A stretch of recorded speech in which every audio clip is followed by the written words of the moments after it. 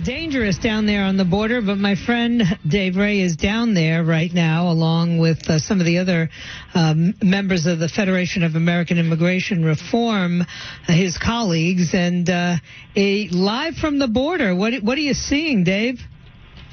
Hey, Joyce. Great to be with you again. Well, I think my biggest takeaway from this visit is, and the reason why FAIR sends us down here, and I'm in McAllen, Texas, which is in very southern part of Texas, right on the U.S.-Mexico border on the Rio Grande River. But we met with the Border Patrol yesterday and then went through a detention facility, the same facility that Nancy Pelosi had gone through over the weekend. And my thought walking away from this is, not seeing the story from the biased, warped lens of the mainstream media makes it truly astonishing. And I'm really disappointed with how sloppy and biased American journalism has become. I walked through that detention facility yesterday, thought about those folks who called it a Nazi concentration camp, thought about the people who called the men and women of the Border Patrol who are parents themselves and soccer coaches and, volunteers for charities, calling them Nazi prison guards. And I thought, this is a nice facility. It's clean. The people here are being well fed. They have 3 meals a day, one of them brought in from a local restaurant every night. They have access to showers and snacks and 24-hour medical service. Any of these kids spikes a fever, they're off to the local hospital, paid for by U.S. taxpayers. And how anybody could make an outrageous comment like that, likening it to a concentration camp is just beside me. But, one of the things that I learned yesterday, and it just showed how either biased or sloppy our journalism has become.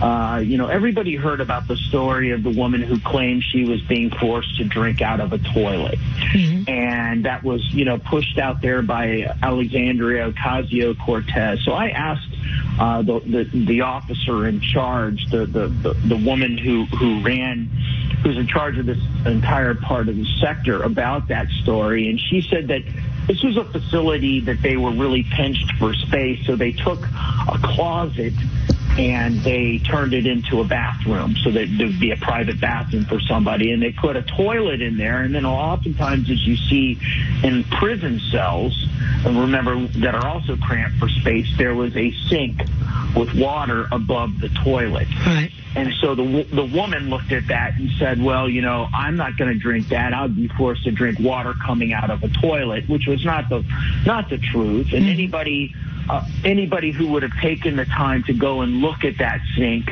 and that toilet would have been able to explain to her that the water going into the sink was coming from a different place than the water going out of the toilet. Mm-hmm. But somebody either didn't care to find out the truth or didn't take the time or wanted to, send out the comment from the woman to try to, make the debate even more hyperventilated than it is. Mm-hmm. And, that's the example of how things like that aren't even true get amplified 1,000 times over. Now it's been floating around in people's minds for 3 weeks now, and so it's probably fixed. But this was actually just a sink-toilet combination like you find at many U.S. prisons and other places where, space is at a minimum. Yeah, no, and I had pointed that out immediately in the aftermath because I know exactly what that commode with the sink topper is, and I've seen it in places besides prisons, to be honest with you, where there's just a shortage of space. And I had, my first husband was a plumbing contractor, so I knew about the fixture. Okay. But what's most bizarre to me is how I constantly have to be assaulted by everything that Donald Trump says is leading people to violence. Meanwhile, they're firing shots into ICE buildings in Texas, and yet it has no relation to the rhetoric that you hear coming out of Pelosi, AOC, and the rest of their cohorts. It's crazy.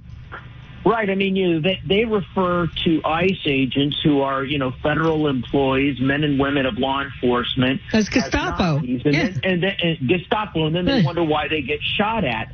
I mean, they are, then they blame the president for overheated rhetoric. Well, the overheated rhetoric, I would suggest, is on both sides. Exactly. And, where the president might have misstated some things, he's been equaled by his counterparts in the Democratic Party. I mean, Joe Biden in the last debate, think about this and how far the Democratic Party's come on immigration.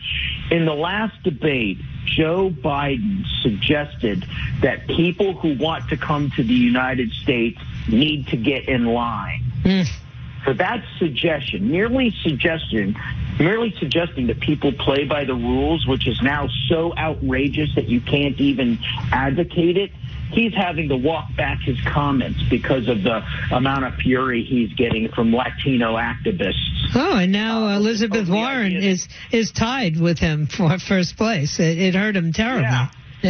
Yeah, and the whole idea that, we've been in this country. We've been learning how to get in line since kindergarten. Right. You walk into a post office, you get in line. You walk into a grocery store, you get in line. You want to come into the United States? We take 1 million immigrants a year. You get in line. Except here, when people decide it's going to be immigration on demand. Joyce, what was so disheartening yesterday when we were walking through the detention facility, there was this giant room that had nothing but young men who were accompanied with small children. Mm-hmm. And then next to them was a giant room with young women. With young being in the 20s and 30s, who were accompanied by small children. And in both of these instances, the guard on duty told us that all of these men and all of these women had been previously apprehended illegally entering the United States and had been sent home. So they came back with children. Oh, my gosh. And they knew if they came in with children, they would not, by U.S. law, could not send the children back, and that they would not be detained for more than 20 days. So they gimmicked the system, and they're not the least bit uncomfortable in doing so. No. And they're going to get away with it. Mm-hmm. And I said to the guard, so these folks are going to be released. We know 90% of them are never going to show up for their hearings. They're all going to be living here illegally. What's going to be, where are these people going to be 10 or 15 years down the road? And the guard said to me, he's like, well, 10 to 15 years down the road, this is going to be the next group of illegal aliens who are complaining, saying, I've been living in this country for all these years, living in the shadows, afraid every time I look over my shoulder that ICE is going to, apprehend me. And the children are going to be the next generation of dreamers who say, I came into this country through no fault of my own and I should be given an amnesty. So anybody who takes the line from the Democrats that giving an amnesty is going to end anything, no, it just creates an expectation that the next amnesty is in the makes. Yeah, well, and they're really upset now that the public charge rule is being reinstated. Basically, it's not new. It's something that has been on the books for a long, long time, and yet it's Donald Trump. He's the only one who would ever bring up something like this. Not true. No, I mean, the whole idea of not admitting public charge. I mean, I love how they point to the Statue of Liberty and, give me you're tired, you're poor. And I say, anybody who's ever been to Ellis Island and has done the tour understands very clearly that Ellis Island sent a lot of people back to their home country. Yeah. If you looked like you were going to be a public charge, if you looked like you were going to be somebody who couldn't make it in this country, your sister might get in, but you're going back to wherever you came from. I mean, it's been a bedrock concept of a U.S. immigration policy. Any country's immigration policy, not just the U.S. Yeah. Why would any country allow immigration into it other than asylum seekers who are running for their lives, who weren't going to add to the public good instead of become public charges? Right, and this specific law that they're enacting was passed in 1996 by Democrats and Republicans and signed into law by Bill Clinton. Yeah. So, it's just the law was never enacted, but there was a general consensus in Congress. And let's face it, Congress hasn't done anything to help President Trump.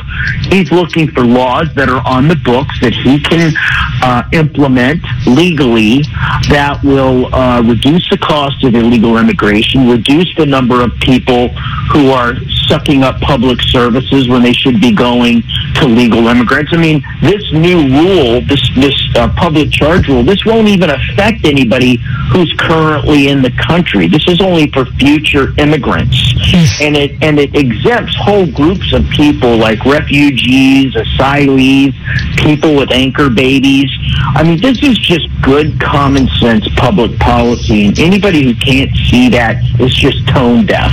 Yeah, well, it's not that they can't see that. It's that it doesn't help their narrative. And, they're just, instead it becomes all about like, oh, they don't want people who are not smart, and they don't want people who are not white, and they don't, and it's not working. I don't care how many polls they pretend to show to the American people. The average American living an average life, I'm not talking about New Yorkers and Californians, in LA and San Francisco. I'm talking about most Americans, which will never see either of those towns. They look at illegal immigration as a law enforcement issue, and they are disturbed that it's not being, the laws are not being enforced. Right, and the Democrats, the only way that they can keep the status quo is by racializing it. Mm-hmm. They want to racialize everything. Now that we don't have a Russia probe, now it's white nationalism. Yeah. I mean, they have to have something to try to pin on the president. It's just ridiculous. This is not a racial issue. If you look at deportations, people are sent right back to Europe, right along with Central America, Africa, and everywhere else. Right. I had a friend who was sent back to England. It's, you got to obey the rules. Yeah. Yes, you do. Well, Dave, stay safe down there. Is Ira with you? Ira is with me, and he is starting to. We're together today. We will do between, I think, around 35 radio shows. I've been doing them since 5 this morning, and I'm about to hand the baton to Ira, and he'll take it in for the home stretch until 5 this evening. All right. Well, thanks so much for calling in, Dave. I always appreciate it. Talk to you soon.